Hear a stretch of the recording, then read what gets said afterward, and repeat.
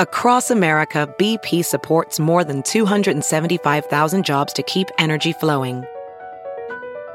Jobs like building grid-scale solar energy in Ohio and producing gas with fewer operational emissions in Texas.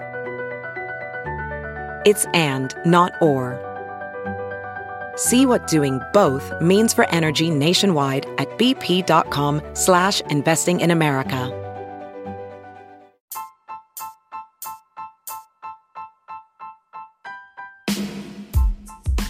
Hi everybody, Sharyl Attkisson here. Welcome to another edition of Full Measure After Hours.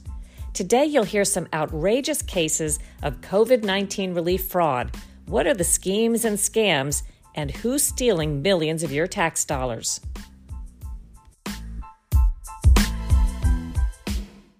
I'm going to start today's podcast by reading from a press release that was just put out by the Department of Justice, a U.S. Attorney's Office in Texas. It's headlined, Liberian National Pleads Guilty to $23 million in COVID-19 relief fraud. According to the press release, it says a Liberian national who orchestrated a fraudulent scheme to secure more than $23 million in forgivable Paycheck Protection Program loans. Forgivable loans, by the way, means these people generally do not have to pay back the money. It's basically free cash. Anyway, this Liberian national pleaded guilty to a federal financial crime. His name is Stephen Jalal, a 43-year-old tax consultant from the Dallas area. The press release says he was first charged in September 2020. He's now pleaded guilty. According to plea papers, reading from the press release, Mr. Jalal admitted he defrauded lenders participating in the Paycheck Protection Program, a measure authorized by Congress in the early days of the pandemic to award forgivable loans to small businesses impacted by COVID-19, actually by the shutdowns. And it says he was participating in this fraud while awaiting sentencing in a separate tax fraud case. In court documents, says the news release, he admitted that he submitted roughly 170 falsified PPP loan applications to lenders, including through a fintech company, seeking more than $23 million on behalf of over 160 clients of his tax preparation business, which was called Royalty Tax and Financial Services, LLC. Mr. Jalal admitted he inflated clients' employee rosters and monthly payroll expenses in order to increase the amount of funds for which their businesses would be eligible. He generally charged the clients a 2 to 20% commission on the PPP loans they received, and even listed his ex-wife as Royalty Tax's authorized representative without her consent when seeking an inflated PPP loan for his own business. In all, 97 false PPP loan applications were ultimately approved, and Mr. Jalal's clients were awarded more than $12 million in PPP money. Those clients paid him at least $972,000 plus in fees. Mr. Jalal now faces up to 10 years in federal prison. His sentencing date has not yet been set. He is already behind bars, having pleaded guilty to tax fraud in a separate case in January 2020, where he was sentenced to 6 years in federal prison. How's that for audacity? And going through the cases as I was researching for Full Measure, this is not terribly unusual. It's sort of a typical story.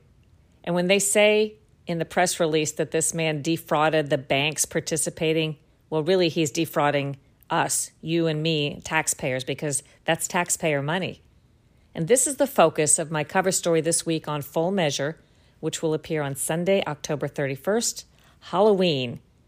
Maybe that's fitting because the scope of this fraud is scary.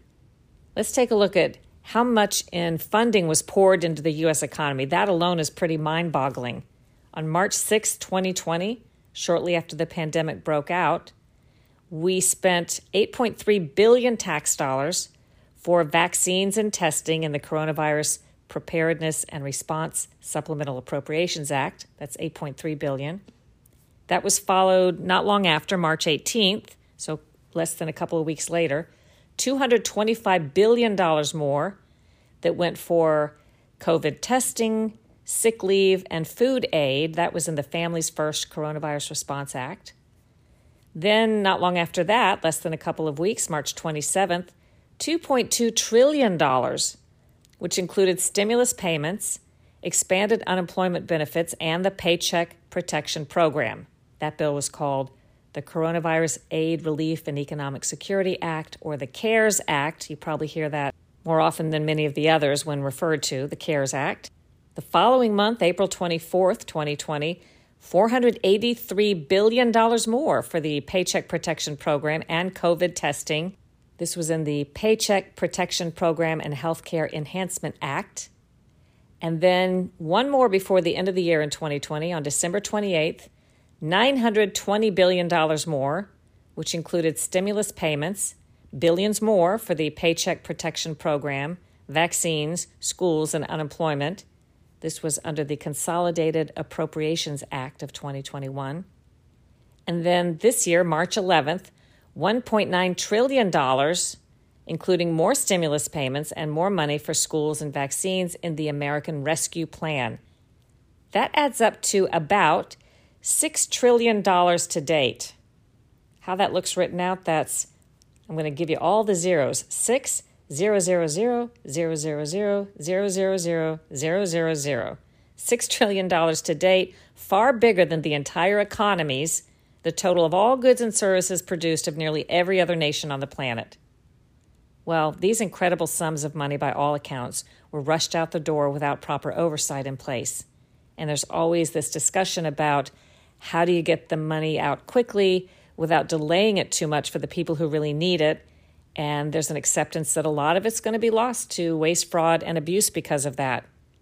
In my other podcast, the Sharyl Attkisson podcast, I talk a little bit more about how I don't think it's that sort of all or nothing choice. You either get it out quickly and accept a lot of fraud, or you get it out too slowly. I think watchdogs who work in this arena agree that there are other choices. There are things we could do. But regardless, as you might expect, the Small Business Administration, which was administering a great deal of these programs, got flooded with applications right away. And the Small Business Administration Inspector General named Mike Ware told me, you'll hear from him on Full Measure this week, that the processors were doing what they called batch processing. They had about 17 minutes to review an individual file because batches of applications, he says, were coming in 200 at a time. And that, he says, was one of the schemes. When they started to track what the fraudsters were actually saying, they were deciding bombard them, throw as many applications at the wall as possible, and some of them will get through. And certainly they did. There were suspicious patterns at the outset, says Ware, such as hundreds of loan applications from the same internet address. And Ware says these cases merited obvious follow-up, but initially efforts for him to implement some controls, some very simple basic things, were met with resistance by the leadership of the Small Business Administration. He says they would tell him, well, there could be a reason why there are so many applications coming from the same internet address. We just need to get the money out.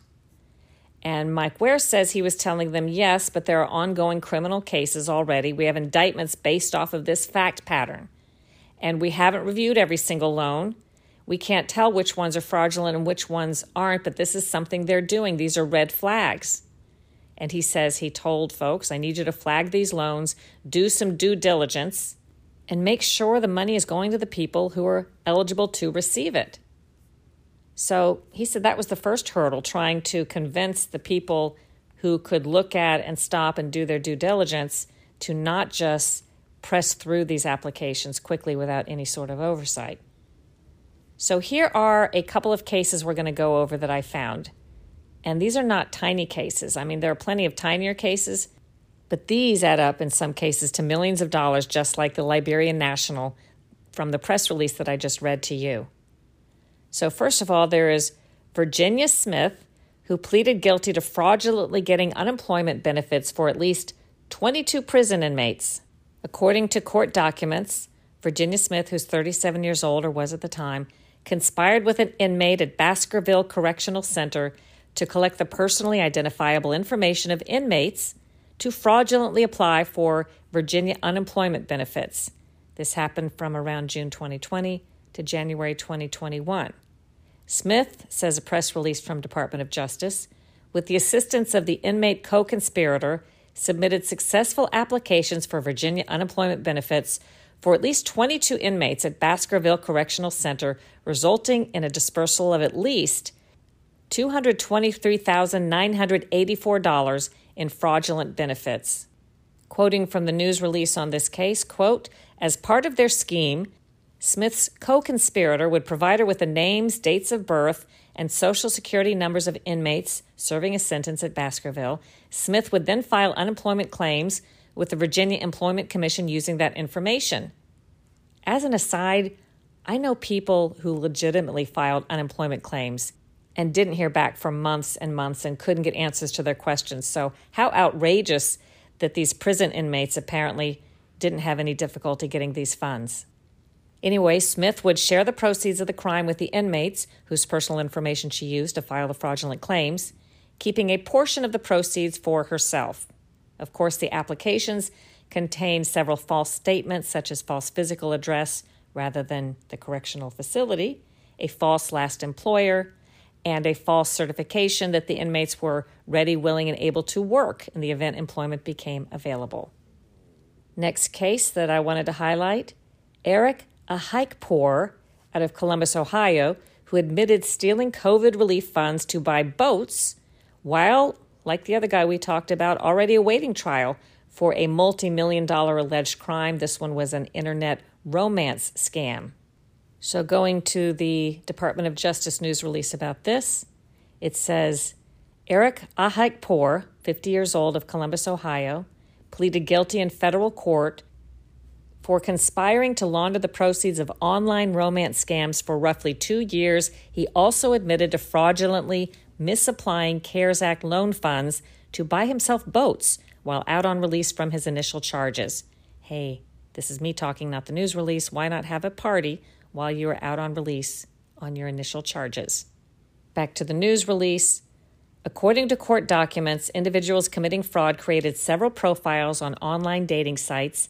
They then contacted men and women throughout the United States and elsewhere with whom they cultivated a sense of affection and often romance. After establishing relationships, perpetrators of the romance scams requested money, typically for investment or need-based reasons, and provided victims with account information and directions of where the money should be sent. In part, these accounts were in the names of Ahikpour and his co-defendants, in the names of the defendant's family members, and in the names of the defendant's companies. The funds were not used for the purpose claimed by the perpetrators of the romance scams. Ahikpour is not accused of committing romance fraud himself. Instead, by pleading guilty, he admits that he helped the perpetrators of the romance fraud move the proceeds from the United States to Ghana. When he was on release in the romance scam case, in a separate and unrelated scheme, Ahikpour obtained a coronavirus relief loan for $150,000 and fraudulently misapplied the loan proceeds. In June 2020, Ahikpour submitted an application for an economic injury disaster loan on behalf of a business he owned. One day after receiving the relief funds, Ahikpour bought a 2017 Sun Tracker Fishin' Barge 22 DKX boat for $32,000, motor, and boat trailer. Shortly thereafter, he also purchased a 1995 Sea Ray Sundancer boat. He continued to fraudulently misapply the proceeds after his release from his money laundering charges. Once again, audacity.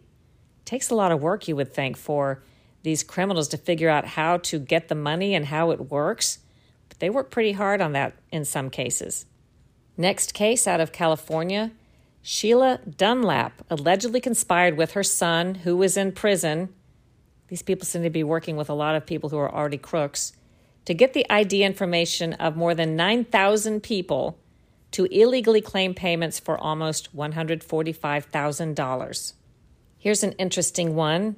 A man named Andrew Tesna, a senior NASA executive and a Colombia native, was sent to prison after spending nearly $300,000 in COVID relief money on a $6,000 French bulldog, a $50,000 swimming pool loan, and 6 figures worth of personal debt he paid off, all while Tesla earned more than $180,000 a year helping oversee finances at NASA.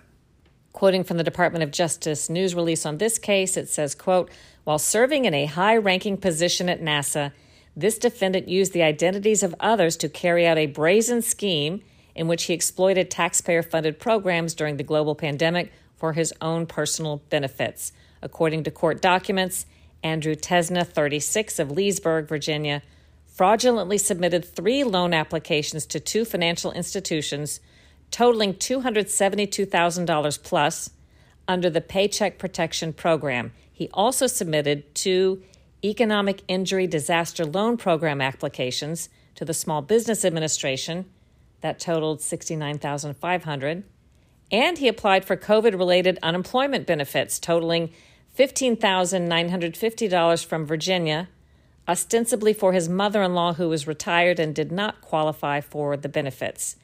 In support of the fraudulent loan applications, Tesna submitted fabricated IRS returns and fraudulently claimed payroll expenses that did not exist.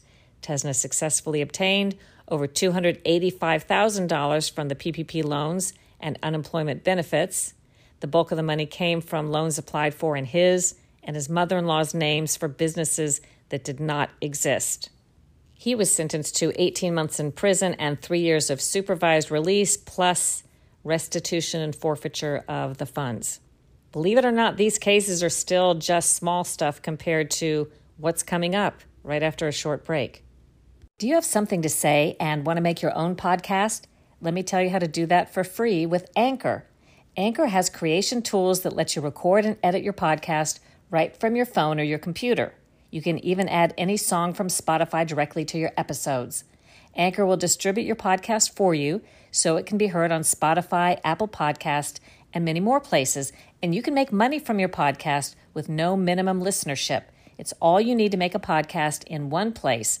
Download the free Anchor app or go to anchor.fm to get started. We're back, and we're going over some of the cases of COVID-19 relief fund fraud. There are many cases, and prosecutors and watchdogs know they only scratch the surface. But the next case I was going to highlight is Dana McIntyre of Vermont, Massachusetts. He's accused of falsely claiming he employed almost 50 people at his pizza shop. As a result, he got more than $500,000 in tax money, sold the restaurant, and prosecutors say went on a spending spree with the money that included cars, a 2007 GMC Sierra and 1950 Hudson, and an alpaca farm. Next case, 5 Venezuelans in Florida allegedly used fake IDs to steal about $800,000 in COVID-19 relief checks. According to reports, 34-year-old Jesus Felipe Linares Andrade pleaded not guilty to charges of identity theft and conspiring to steal government money, but prosecutors say he worked with up to 4 other co-conspirators. They were all originally from Venezuela, and they stole, say prosecutors, hundreds of U.S. Treasury checks from Americans living in South Florida and Mexico. The group allegedly used fake IDs, say the reports, matching American taxpayers to cash their checks. The ring was uncovered through an FBI sting operation, according to the FBI. An undercover informant for the FBI supposedly met with one of the co-conspirators in January at a Florida mall. Sticking with the Florida theme here, there is a Florida couple convicted in a $1.1 million fraud scheme. They got taxpayer money for their farms, 2 businesses, and 62 employees, none of which existed. One giveaway should have been that the land they claimed to be farming was in the yard of 2 small urban Miami homes. Again, there wasn't even the most basic due diligence done in some cases to check out the stories of the people applying for the money. It was just given to them. Quoting from the news release, LaToya Stanley, 38, and Johnny Files, 33, both of Miami, were sentenced to prison after pleading guilty to 1 count of conspiracy to commit wire fraud, as set forth in their court documents. In Stanley, the woman's PPP application, she claimed to employ 18 individuals from her company, Dream Girl Beauty Supply. Files, meanwhile, stated that he employed 29 individuals at his company, Elegance Auto Boutique. In actuality, Stanley and Files did not employ anyone at their respective companies. According to court documents, in her loan application, Stanley claimed to generate over $800,000 in income and to employ 5 individuals from a farm based in the yard of her Miami home. In his application, Files claimed to generate $400,000 in income to employ 10 individuals from a farm located in the yard of a small residential home. But in reality, Stanley and Files employed no one, and the farms did not exist. Ultimately, both of them received over $1 million in funds before their schemes were uncovered. Next, back out to California, where a man named Leibniz Tran is charged with stealing $3.6 million in taxpayer funds, using some of it to buy cryptocurrency and a $100,000 Tesla car. According to the news release from the Department of Justice, Tran, age 40, of San Jose, submitted at least 27 PPP loan applications and at least 7 loan applications from the other program, EIDL, on behalf of multiple persons and business entities using false and fictitious information and documents, including falsified employee information, fictitious or grossly exaggerated payroll figures, and fake tax documents. The indictment alleges that Tran sought in excess of $8 million in funds, obtained over $3.6 million in illicit loan proceeds, and ultimately netted approximately $2 million from the scheme.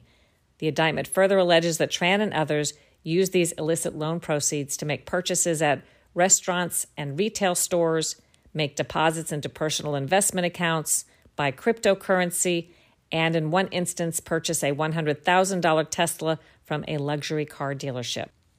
A man named Michael Lane in Arizona admitted submitting 70 fraudulent loan applications in a $4 million scheme.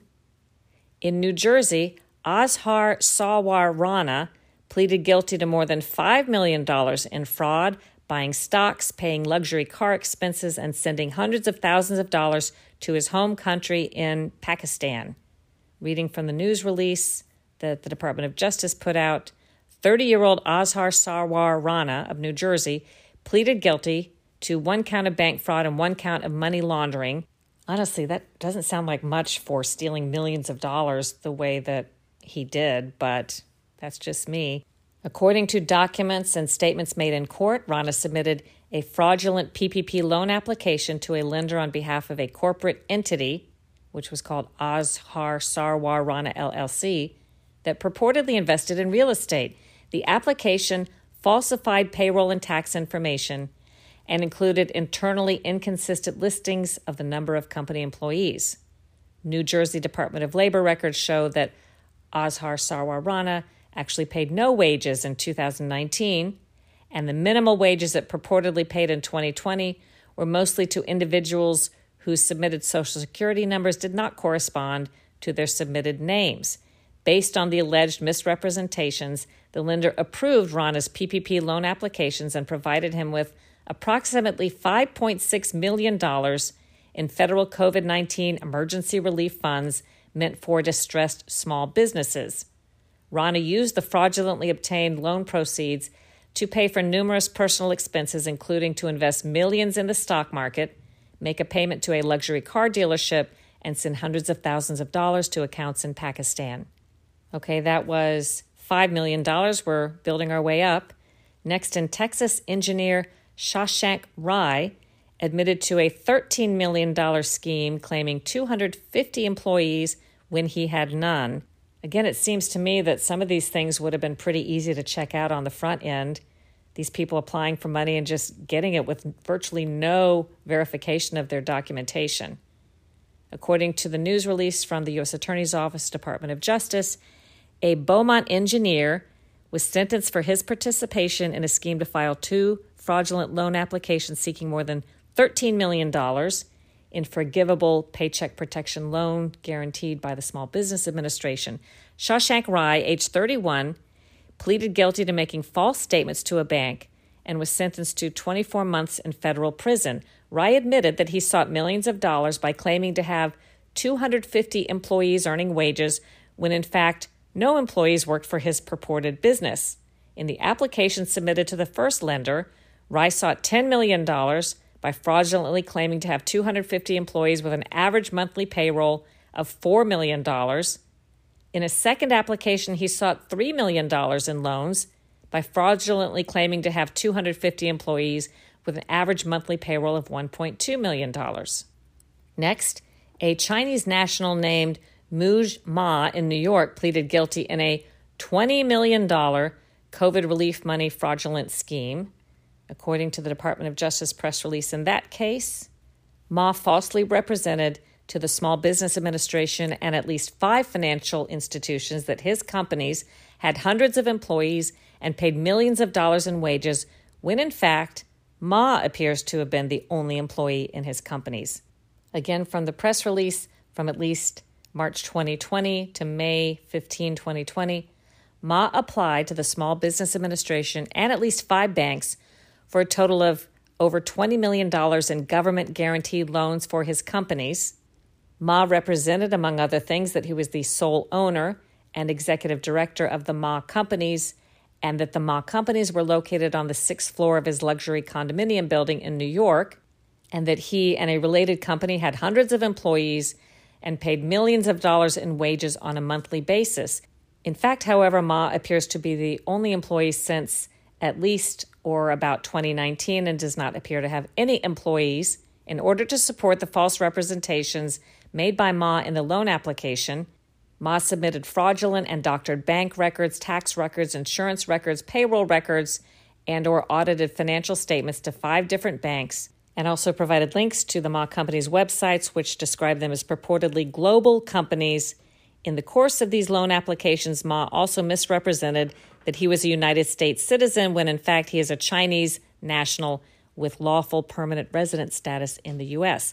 Ma also used the name and identity of another person in connection with the submission of a fraudulent loan application and supporting documentation to at least 1 financial institution. Boy, that had to be a lot of work to get all of that fake documentation together.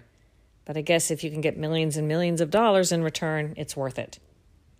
Then the last case we're going to talk about in this podcast is Hassan Hakim Brown of Fort Lauderdale, back to Florida, who admitted to working with co-conspirators to steal $24 million in COVID-19 relief funds. According to the news release from Department of Justice, 45-year-old Hassan Hakim Brown pleaded guilty to working with co-conspirators by using synthetic identities and shell companies they had created years earlier to commit other bank fraud. Criminals manufacture synthetic identities by using the personal and financial information of real people, such as stolen Social Security numbers, with fraudulent made-up information such as fake names and dates of birth. They use the new synthetic identities to open fraudulent bank and credit card accounts to commit other fraud. I hadn't heard that term before, synthetic identities. Years before the pandemic, says the news release, Brown and his co-conspirators used complex computer data storage and virtualization machines to manufacture synthetic identities, automatically open bank accounts in shell companies, and monitor bank activity tied to the synthetic as well as stolen identities. You know, this kind of answers the question as to what some people do when they steal your personal data and information from companies like we hear about all the time. This must be some of what happens to some of that. Back to the press release in 2017, they used the synthetic and stolen identities and associated bank accounts and shell companies to steal money from a bank in Texas. Then came the COVID-19 pandemic. In March 2020, the CARES Act was enacted. Brown and his co-conspirators used their already established synthetic identities and associated shell companies to fraudulently apply for financial assistance under PPP. They applied for and received $24 million in relief. The money was paid to companies registered to Brown and his co-conspirators, as well as to companies registered to synthetic identities that Brown and his co-conspirators controlled. Brown pled guilty to 1 count of conspiring to commit bank fraud. He faces up to 30 years in federal prison. 1 count of conspiring to commit bank fraud. After all of that, I'm sure they have good reason for the charges that they bring, but also charge the following defendants for their roles in the scheme: Kevin Curtin and Jean Renaud Floridor and Raul Mauricio Gonzalez. To date, law enforcement has seized approximately $11.5 million in fraudulently obtained funds from members of the conspiracy, as well as Rolex, Baume & Mercier, Hublot, and Cartier watches. I probably mispronounced those French names. So sometimes it's cars, sometimes it's boats, and sometimes it's watches. Now, back in May, so months ago, there was something called a flash report put out by the Small Business Administration, IG, that said based on analysis, they identified at that time, again, this has been months, 70,835 loans with $4.6 billion in potentially fraudulent loans.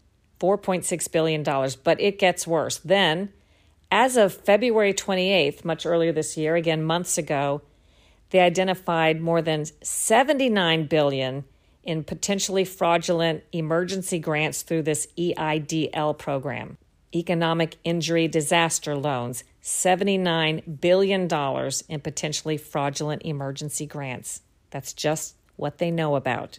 I hope you'll tune into Full Measure this Sunday, October 31st, to hear more on this story and to hear from the Inspector General who has this big job to do, Mike Ware of the Small Business Administration. And if you're very interested in this topic, you might want to listen to my other podcast, the Sharyl Attkisson podcast, which has an extended interview with Mike Ware. How can you watch Full Measure? Well, go to SharylAttkisson.com, click the Full Measure tab at the top of the page, and you can see a listing of where we are on TV, mostly on Sundays, but sometimes Saturday night, sometimes Monday morning, sometimes we replay. You can have that whole list by city and state.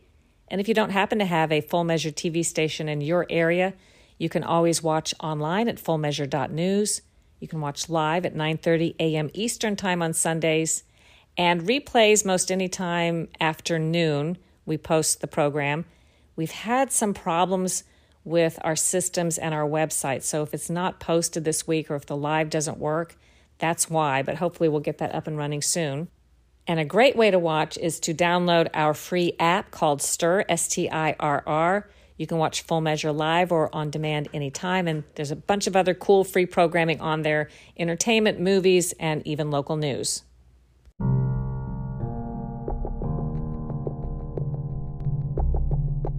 Americans are rightly alarmed by the increasingly tight grip on the news and information by special interests, corporate interests, and big tech.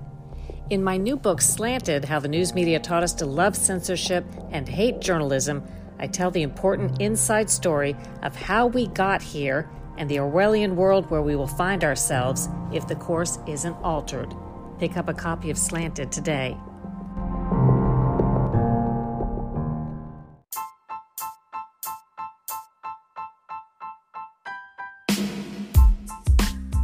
I hope you enjoyed today's podcast. Check out my other podcast, the Sharyl Attkisson podcast, wherever you like to listen. Leave a great review if you like the podcast and share it with your friends. Do your own research, make up your own mind, think for yourself.